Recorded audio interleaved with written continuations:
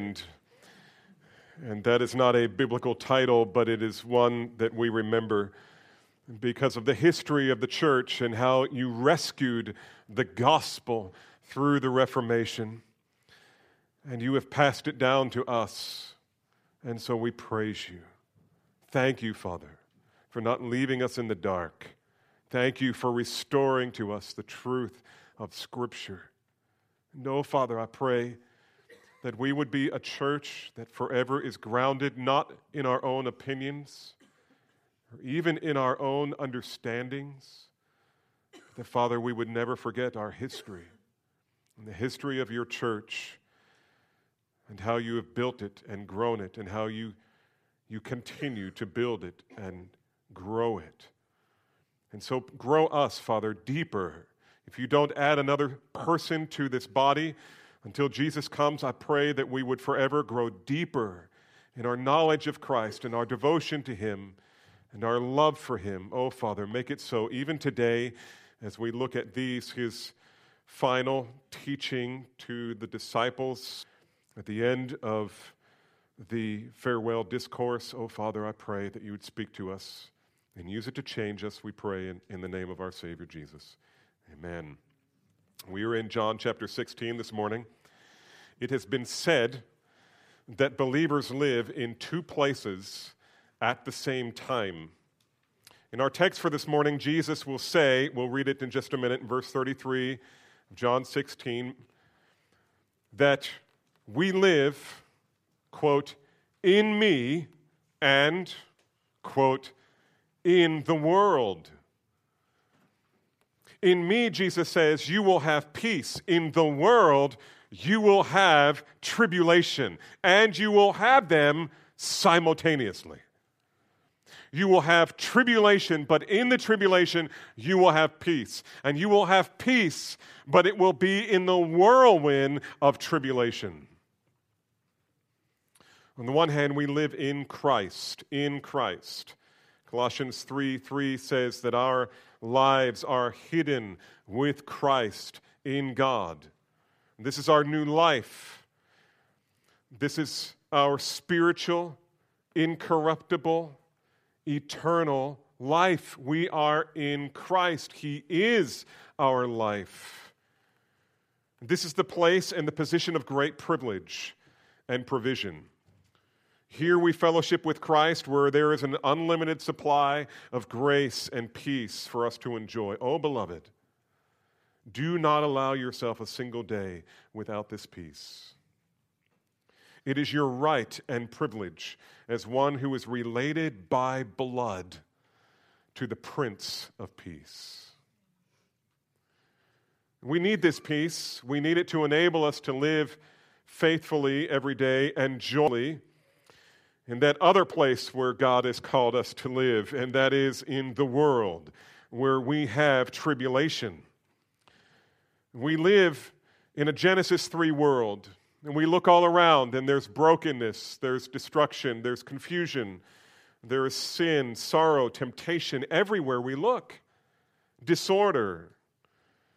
And even for those of us who are privileged to have believing wives and children, even we know the hardship of living in a world where sin reigns. And we know what it's like to have a heart in which sin abounds, remnant sin. Life in this world is a daily struggle, and walking in the Spirit is a daily battle. But sometimes we forget that we also live in another place. We live in the first place every day that we live in the other place. We live not only in the world of tribulation, we live in Christ. We live in Christ who daily provides everything we need for life and godliness and joy and peace, the peace that passes all understanding. The peace that passes all understanding. Peace, tranquility, rest of soul. At this point in the narrative of John's gospel, the disciples are about to enter into the greatest storm of their lives, and Jesus is doing all that he can to prepare them for it without actually revealing to them the details, the difficult, hard details of what lies ahead. In verse 25, we read, These things I have spoken to you. This is Jesus' way of indicating a transition in his discourse with the disciple ever since chapter 13, where he instituted the Lord's Supper, which we'll take part in today, where he washed the disciples' feet in the upper room. Ever since then, his teaching has been focused on giving them a whole catalog of final words, final truths that he wanted them to know. And now, however, he's bringing this discourse to a close. We had the upper room discourse, and then it seems at the end of that they stepped out of the house. Maybe they're in the courtyard of the house. And we call this the farewell discourse, and now he's right at the end of that. From here, they'll walk across the valley and then into the Garden of Gethsemane. And we pick up here in the narrative. Stand with me. Chapter 16, verses 25 through 33. Again, Jesus starts off by introducing his conclusion. Verse 25. These things I have spoken to you in figurative language. An hour is coming when I will no longer speak to you in figurative language, but will tell you plainly of the Father. And that day you will ask in my name. And I do not say that I will request of the Father on your behalf, for the Father himself loves you, because you have loved me and have believed that I came forth from the Father. I came forth from the Father, and I have come into the world. I am leaving the world again and going to my Father. And his disciples said, No, Lord, now you are speaking plainly and not using any figure of speech. Now we know that you know all things and have no need for anyone to question you. By this we believe that you came from God. Jesus answered them, Do you really believe? Do you really believe? Behold, an hour is coming and has already come for you to be scattered, each to his own home, and to leave me alone. And yet I am not alone, because the Father is with me. These things I have spoken to you, so that in me you may have peace. In the world you have tribulation, but take courage. I have overcome the world. May the Lord add his blessing to the reading of his word. It's just one of those texts that hardly need explanation. But there's some wonderful things here that we should probably focus on so that we have a greater understanding to help us worship the Lord Jesus. So as we've seen in the past weeks, Jesus' chief concern is not his own well-being, but that of his men. He's concerned that they will have a rock-solid hope to cling to when their world begins crashing in around them. So he says things like 14:1, do not let your hearts be troubled, nor let them be fearful. In 14:27, peace I leave with you. My peace I give to you. 15:11, these things I have spoken to you, that my joy may be in you, and that your joy may be full. So you see, he was revealing to them and to us that while we live in this world of turmoil and tribulation, we also have something the world can know nothing of. The world knows nothing. We are an enigma to the world. Part of the reason they hate Christians is because they just can't comprehend. Wipe that silly smile off your face.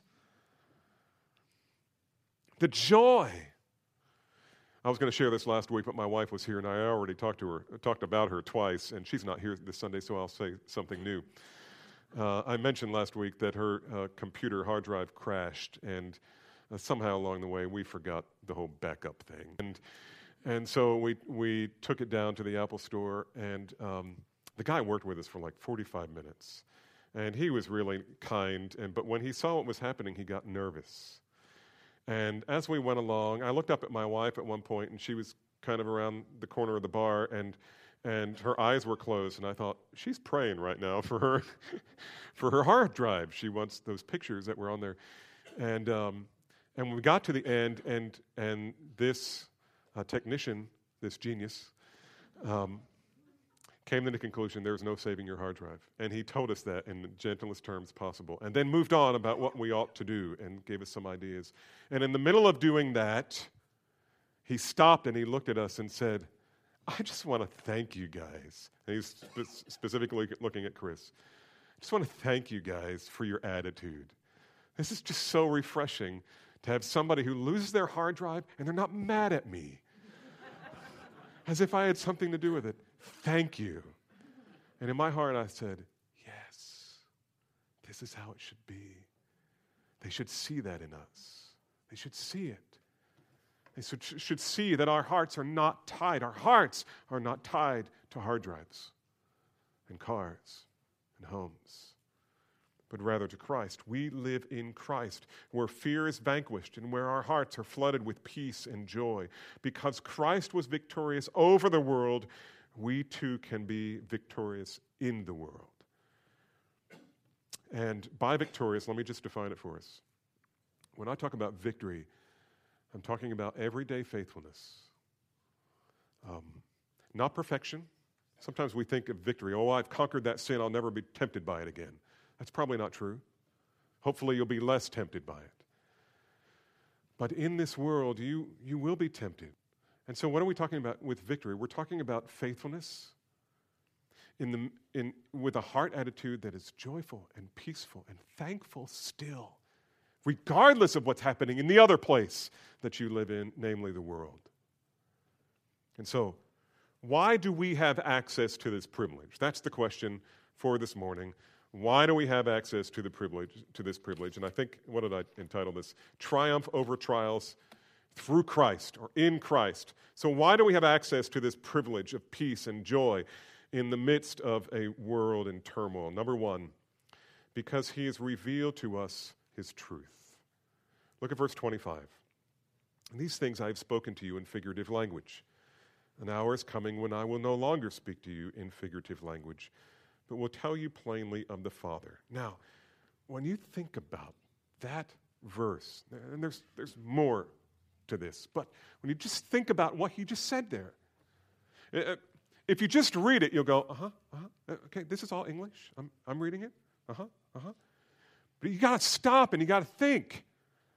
What is he actually saying here? And isn't it strange? This is a strange thing to say. When you think about this, I mean, how strange of Jesus. First, he acknowledges that he has indeed been speaking to the disciples in veiled speech, right?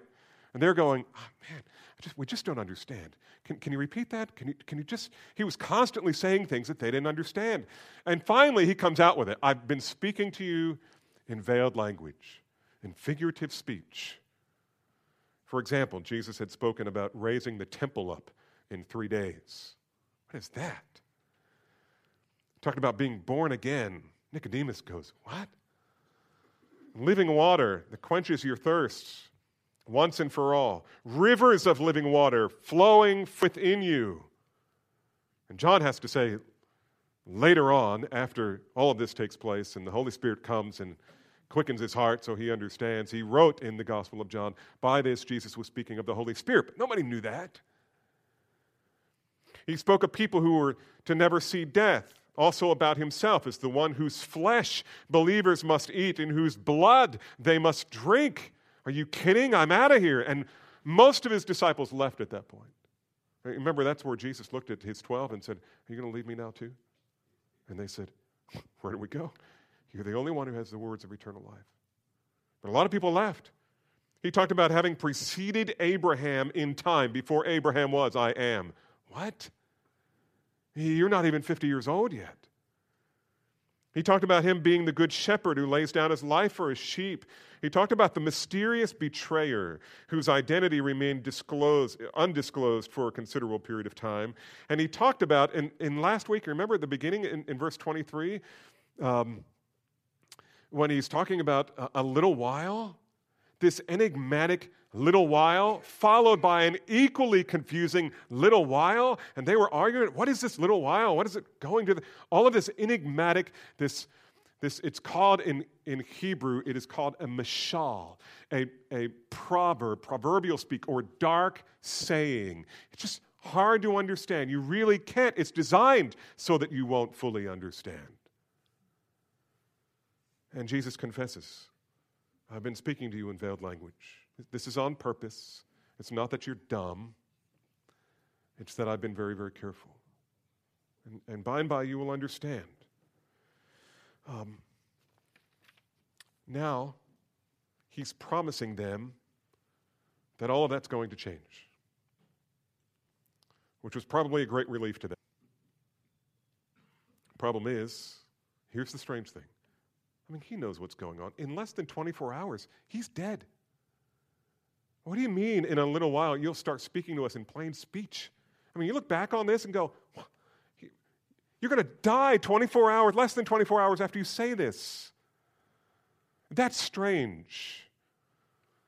And nevertheless, he says, an hour is coming when I will no longer speak to you in veiled language, but will speak to you plainly of the Father. Now, how can that be? And I would submit to you, obviously, hindsight is 20/20 now. I would submit to you that the only way this makes sense is in light of the resurrection and the ongoing ministry of the Spirit through the Word.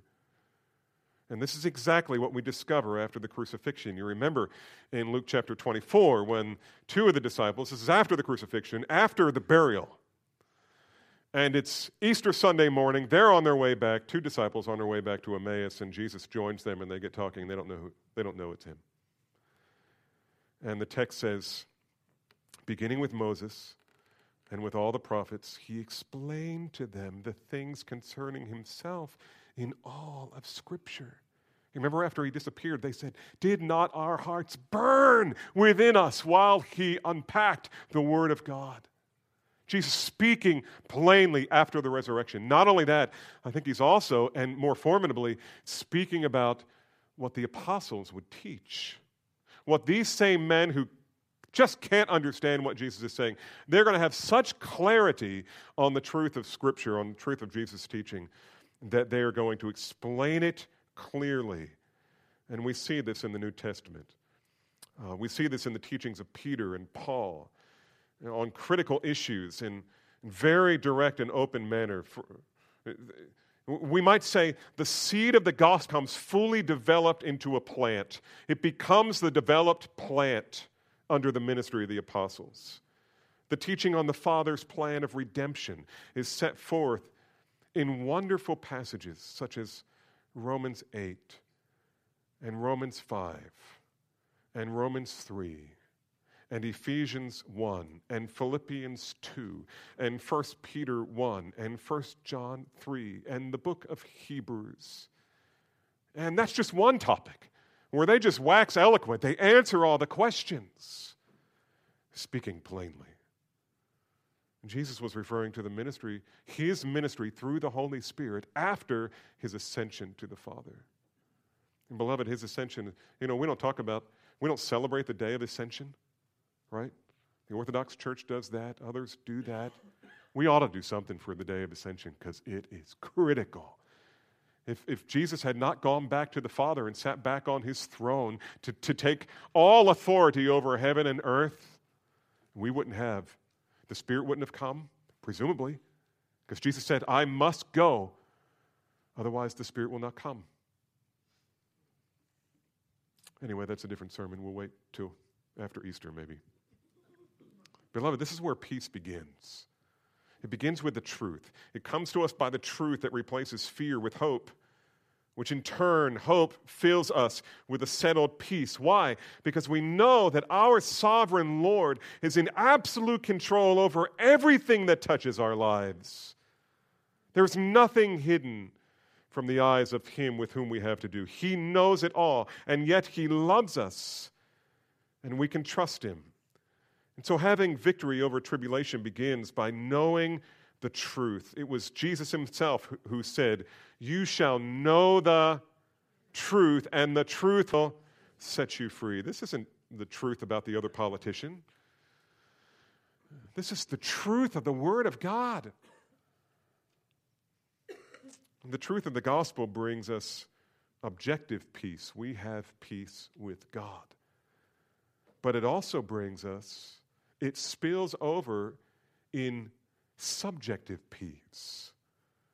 that calms our anxiety and takes away the fear in our hearts.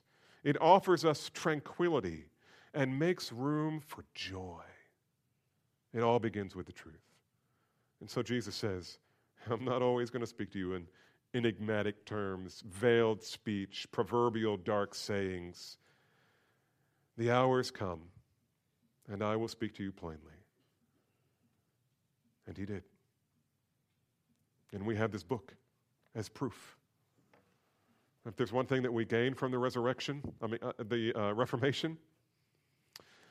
it was the restoration of this book to the people. This is the truth. And it is the basis of our hope, which gives us peace and joy. So we have victory in the world of tribulation because Jesus has revealed the truth. Second, we can have victory in a world of tribulation because we are loved by the Father. Look at verses 26 and 27. Jesus says, in that day you will ask in my name, and I do not say to you that I will request of the Father on your behalf, for the Father himself loves you. The Father himself loves you. I don't know what your view of God is. I know often, our Roman Catholic friends, former Roman Catholic in the church will tell you, when they were Roman Catholic, going to God, you can't do that. You can't do that. And God is really hard. And Jesus isn't as hard as the Father, but he's the King. And you can't approach him. You have to get to Jesus another way. So you go to Jesus' mother, because nobody can resist their mother. Or to the saints. And they will speak to Jesus, who will speak to the Father. And Jesus is saying, no, that's not how it works. You don't have to go to anybody else. And I'm not saying that I will make your request to the Father, because I won't have to. And the reason is, my Father loves you. Your Father loves you. And they could approach Jesus in a new way. In the age of the Spirit, the disciples would do something they'd never done before. They would approach the Father in Jesus' name. That is, we talked about this last week, in harmony with what he has revealed in his word and on the basis of his accomplished work. I remember one occasion sitting in my study, studying away, and I hear a knock on the door. And it was this young man. He comes in and he introduces himself and he says, hey, I had a question, and your son told me I could come and ask you. And I didn't say, why did God give me boys? I'm trying to study here. No. You know Josh. Tell me about your friendship with him. And come in and ask your question. He came in the name of my son. And that's what we do every time we come in prayer. We come asking for things that is consistent with God's word, and we come in the name by the authority of Jesus, knowing that it's only because of his atoning work on our behalf that we are reconciled to God and counted righteous in his sight. But it's not as though the Father is reluctant to receive us, for Jesus says, don't let the phrase pass you by as if it's a small thing. Jesus says, the Father himself loves you. Beloved, what a delightful little sentence. The Father himself loves you. And I use the word delightful because when you look at this in the Greek, what you're going to see is when it says the Father loves you, we think Greek word love, and we would say the Greek word is agape, or agape, however you say it. That's not the word here. It's another word that simply means affection. Affection. The agape, and we don't want to make too much of the distinction of words here because they're used sometimes interchangeably. But generally speaking, we think of agape, you think of this massive sacrificial love. Very objective. Affection just seems very subjective. He delights in you. He loves you. In fact, the word In the context, some scholars will point out that it is affection based on the reality that both God and you have a common interest. It's affection. People are friends, usually, because there is a common interest. And that's the way it is, I think, in this context. That's what we're talking about. Relative to our relationship with God, you say, well, that's pretty precise. Where do you get that? That's a good question. Look at the end of verse 27. For the Father himself loves you because, okay, so he's going to define it for us. Because you have loved me. So what's the common point of interest? God the Father loves his Son. I love his Son. Therefore, God loves me. You see that? Now, I realize most of the time when the Scriptures speak of God loving us, it is unconditional. But not always. The unconditional love always applies. It always applies. If you sin, it applies. But here, there's a little condition, or at least an explanation. The Father has a sweet affection for you because of your affection for Jesus. You love his Son. Why would he not love you? Therefore, you can ask him anything according to his will.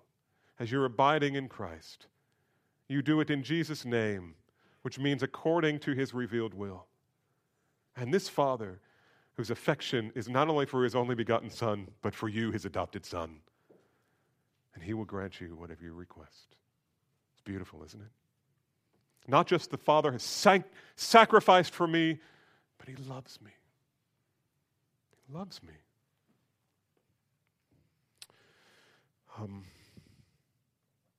So we think about that, it's important to clarify that Jesus is not denying that he would intercede for his disciples before the Father.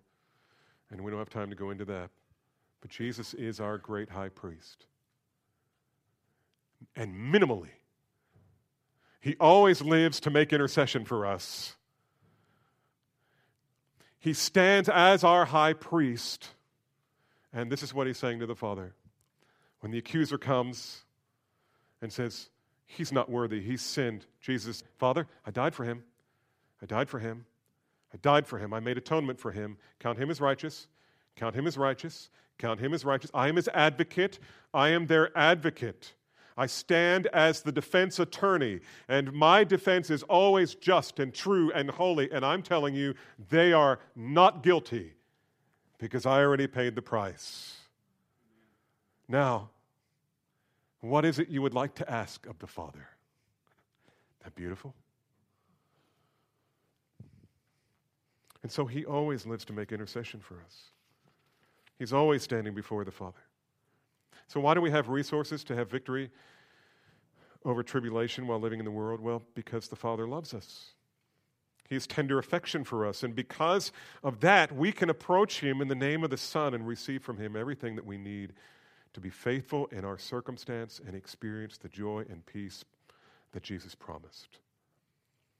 And so we have victory over tribulation because Jesus has revealed the truth and because we are loved by the Father. Third, and I wrote this sermon before I realized it was Lord's Supper Sunday, so I'll do my best here. Third, because God gave his Son. I can't stop yet. This is, if there is a part of the Scripture you'll run right by without seeing the glory of it, it's this verse, verse 28. And even as I read it, you're going to have to think about it. Verse 28.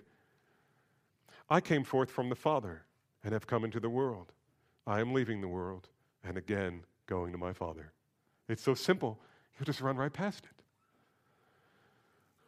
John's entire Christology is summed up in this verse. The whole story, the whole narrative, from John chapter 1 all the way to after the ascension and everything in between, his entire Christology is summed up here. First, I came out from the Father. This refers to Jesus' perfect deity, his pre-existence, and his love-manifesting departure from heaven to earth. this sin-cursed world to become a man. He left everything. He emptied himself, Paul will say, in the great kenosis passage of Philippians chapter 2. What is this? This is condescension. This is not only the Father humbling himself to behold the things that are in heaven and in earth, but humbling himself to leave heaven and to leave behind his divine privileges and position. He left it all behind. This is condescension. Second, I am come into the world. This describes Christ coming to earth as a human baby, born of a woman, born under the law. It speaks to his active obedience to the Father on behalf of those who are undeserving. This, beloved, is incarnation. And then third, I am leaving the world. The path of suffering brings about his death, his departure from the world. He will be arrested this very night, and the next day he will be murdered. This is crucifixion and atonement. And then finally, again, I am going back to the Father. I am going to the Father. This is the grand finale. And it comes as Jesus escapes the clutches of death and returns to the Father to resume his rightful place at the right hand of majesty on high. This is resurrection and ascension. This is all of John's Christology. And it is crammed into 4 statements in one verse. Don't tell me the Holy Spirit had nothing to do with this. About these verses, Hendrickson, not Howard Hendricks, Hendrickson writes this: truly beautiful and full of majesty is this finale of Christ's farewell to his disciples. The note of victory prevails. We behold the Son of Man in the full consciousness of his triumph. Every word spells exaltation over the accomplishment of the task which has been assigned to him. Every clause is filled with resolute determination to carry out the Father's will. In the mind of Jesus Christ, the battle is already won. It's done. It hasn't happened yet in the narrative, but in Jesus' mind, it's done. That's how confident. There was no way this was going to fail. And so we can have peace and joy in this world in tribulation only because of Jesus' active obedience to the Father. His active obedience. Theologians also refer to Jesus as passive obedience. Passive obedience would be allowing himself to be crucified. He didn't have to do anything. Just let him do it. There's a sweet story about J. Gresham Machen, who left Princeton Seminary to found Westminster Theological Seminary. And on his dying day, his last breath, his friend, I forget his friend's name, was sitting with him and was talking to him, and he could hardly speak, but he opened his eyes, and his last words were, "Brother, isn't the passive work of Jesus Christ, isn't the passive obedience of Jesus Christ a glorious thing? What are you going to do on your deathbed?" He was thinking of the intricacies of the atonement that Jesus won for him. He left his home in heaven. He became a man. He fulfilled every righteous requirement of the law on our behalf. He suffered and died for our sins. And then he rose again victoriously, conquering as king, and sat down at the right hand of the Father, where he always lives to make intercession for us. On this basis alone do we have joy and peace in this life. Not only that, number 3, why do we have these privileges? Well, here's a negative one. Not because of our own understanding. Look at verse 29. His disciples said, lo. And we would say, well, Now you are speaking plainly, and you are not using figures of speech. Now we know that you know all things and have no need for anyone to question you. By this we believe that you came from God." And suddenly the disciples act like lightning has finally struck their brains, and they understand it all. Now they believe that he is from God. And you can read 5, 6 different authors on this, and they're baffled by it. And Spurgeon's the only one who says so. And essentially, he says in flowery language, I have no idea what they're talking about. But I think S. Lewis Johnson gets it right when he says, they were bluffing. Jesus knows they were bluffing. He knows they're bluffing. They're too embarrassed to admit that at the end of all of his teaching, they still don't understand what he's saying. So they make one final obvious confession. We believe that you've come from God. What was that, a revelation? You haven't figured that out before now? I mean, they got something, and it's got to be true because Jesus knows better. They're bluffing. You're too embarrassed to admit it. And truly, I mean, this is a good confession, and no one should fault them for not reaching further than they could with the light that they had. And remember, Jesus had all along been speaking to them in veiled speech. It's okay for them not to understand. And there was one thing that they were sure of. Whatever Jesus was trying to communicate, they knew this one thing, that he had come from God. And that, however, does not mean that their faith was strong and mature. Notice Jesus' response in verses 31 and 32. He says, "Do you believe? Do you believe? Behold, an hour is coming and has already come for you to be scattered, each to his own home, and leave me alone." You believe now. I don't question your belief, but it's a weak faith. I think one of the things Jesus is doing is warning them about overconfidence in their own trust in God. Perhaps their belief was not as strong and mature as they had imagined. Perhaps they were overconfident about their spiritual maturity. On this point, Charles Spurgeon writes, "We often think that we have great heaps of gold, the gold of faith, and it glitters very brightly, but it is not the precious metal after all." So Jesus said, "Do you believe?" Your glittering faith may not be all that it's cracked up to be. Just be humble about that. Be growing. Isn't it wonderful to realize that our peace and joy in this life are not conditional on a full understanding and perfect faith? Jesus was going to see them through it anyway. Now, our victory in this life is grounded in the person of Jesus Christ, not our understanding. Yes, we should have as much understanding as we can possibly have. And the more we understand God's commands and promises, the more mature, or I presume, that we will be. If your heart is for him. Our victory is grounded not, however, in the level of our faith or the degree of our knowledge, but rather in the objective work of the person of Jesus Christ. His active obedience on our behalf. He accomplished everything we need by his own righteous life and bloody death. Our faith is not in our own understanding, but in Christ who accomplished things for us that we can hardly even imagine. And then lastly, number 5, why do we have this privilege? Because the war is already won. Look at verse 33. "These things I have spoken to you, so that in me you may have peace.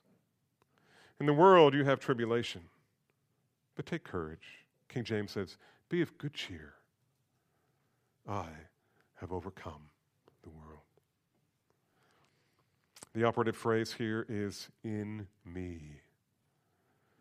"These things I have spoken unto you, so that in me you may have peace." Not in your circumstances. You got to have a place where you can get that peace that's not in the world. That's the other place where you live. And there you will have tribulation. But in me, you can have peace. You can have tranquility. Now, I make a big deal when we're talking about the fruit of the Spirit that when Paul says love, joy, peace is not the peace that passes all understanding. He's talking about relationships there. He's talking about peace with other people where there should be war. It's objective. But here, it is the peace that passes all understanding. It's the peace that passes all understanding. The world has all kinds of means or ways for people to discover inner peace.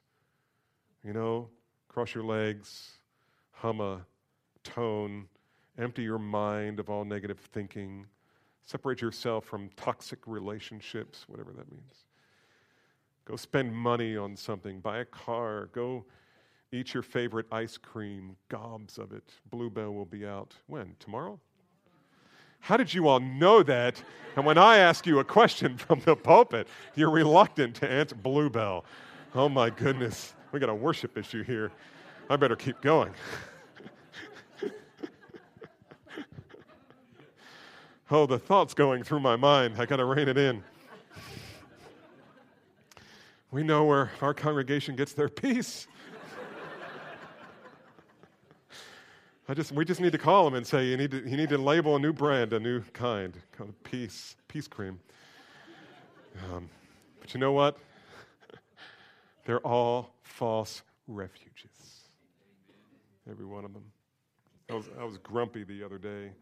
We've moved into our house. We have no floors. We've got no kitchen sink. Our oven is hardwired into the garage, so you don't hear it when it buzzes and things burn. And it's just this transition. And I was really grumpy one day. And before I went to bed that night, I took a walk and I got thinking. I guess it was the next morning. I took a walk. I was praying, listening to Scripture, and it occurred to me. And I went to my wife and I said, honey, last night, remember when I was grumpy? Oh, yeah. No, not really. She's very gracious. I said, I figured out why.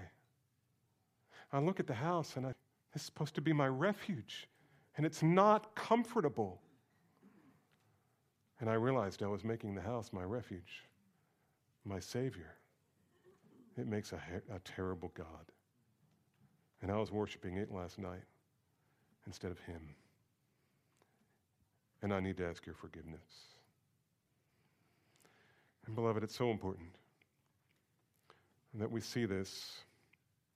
Peace doesn't come from any of these things. These are merely shadows of the true refuge that God has provided for us in His Son. Jesus says, in me you will have peace. In 14:27, Jesus said, peace I leave with you. My peace I give to you. Not as the world gives do I give you peace. The peace Jesus offers is not like the peace of the world. His peace starts with the objective peace that we have with God through Jesus Christ. It's the peace that He purchased with His own blood on behalf of sinners. And from that objective peace with God flows the subjective, personal peace, the inner tranquility that we enjoy in fellowship with Him. Again, Paul picks up on this. And he says that the peace we have is not like the world's peace.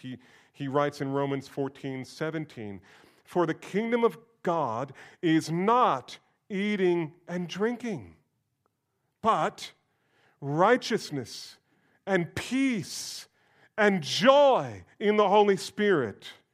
And then again he says in Romans 8, verse 6, the mindset on the Spirit is life and peace. You see, true peace comes in a world of tribulation when we set our minds on things above. Paul says in Colossians 3, you set your mind on things above where Christ is. Where is He? Seated at the right hand of God. That's where peace comes from. We don't get Christ's peace by thinking happy thoughts, by reminding ourselves of how great and wonderful and awesome Jesus is, and how safe and how blessed we are to be counted by God as in Him. It's upon this basis that Paul can write in Philippians 4, 6 through 7, be anxious for nothing. Don't be anxious about anything, but in everything, by prayer in Jesus' name, right? And supplication With thanksgiving, let your requests be made known to God. And the peace of God, which surpasses all comprehension, will guard your heart and your mind in Christ Jesus. Does this sound like what Jesus is talking about? Don't let your hearts be troubled, neither let them be afraid. Ask anything of the Father in my name, and he will give it to you because he loves you.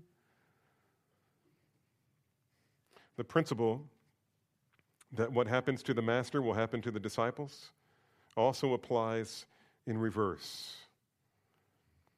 The disciples can expect to conquer because of Jesus, because of their relationship with Jesus. In other words, the words "be of good courage" or "good cheer," "I have conquered the world," clearly implies, you therefore, my followers, will also conquer. In fact, it will be Paul who says in Romans 8, and we are more than conquerors through him who loved us. Through him, in me, Jesus says. And so, beloved, in the midst of tribulation, you can overcome. You can experience peace and be filled with joy because Jesus has been victorious. The battle is already won. Or to say it in his words, in the world you will have tribulation, but I have overcome the world. Let's pray. And Lord, we praise you for this blessed truth. And thank you, Father, that daily we can, even hourly, experience the peace that passes all understanding. In fellowship and communion with you. And oh, Father, I pray that you would protect us from the busyness of life that keeps us from sitting at your feet and listening to you speak through your word and talking to you about the things we know we need because you've revealed them to us, and even the things that we desire, our holy affections, knowing that you love us and you've provided your Son for us. Oh, Father, help us now to think clearly about the basis, the ground, the rock under all of this, namely the atoning work of Jesus Christ on the cross. And may it be true, Father, as we take this table, the Lord's table, that you will be glorified and we will be filled with joy. In communion with him, we pray. In Jesus' name, amen.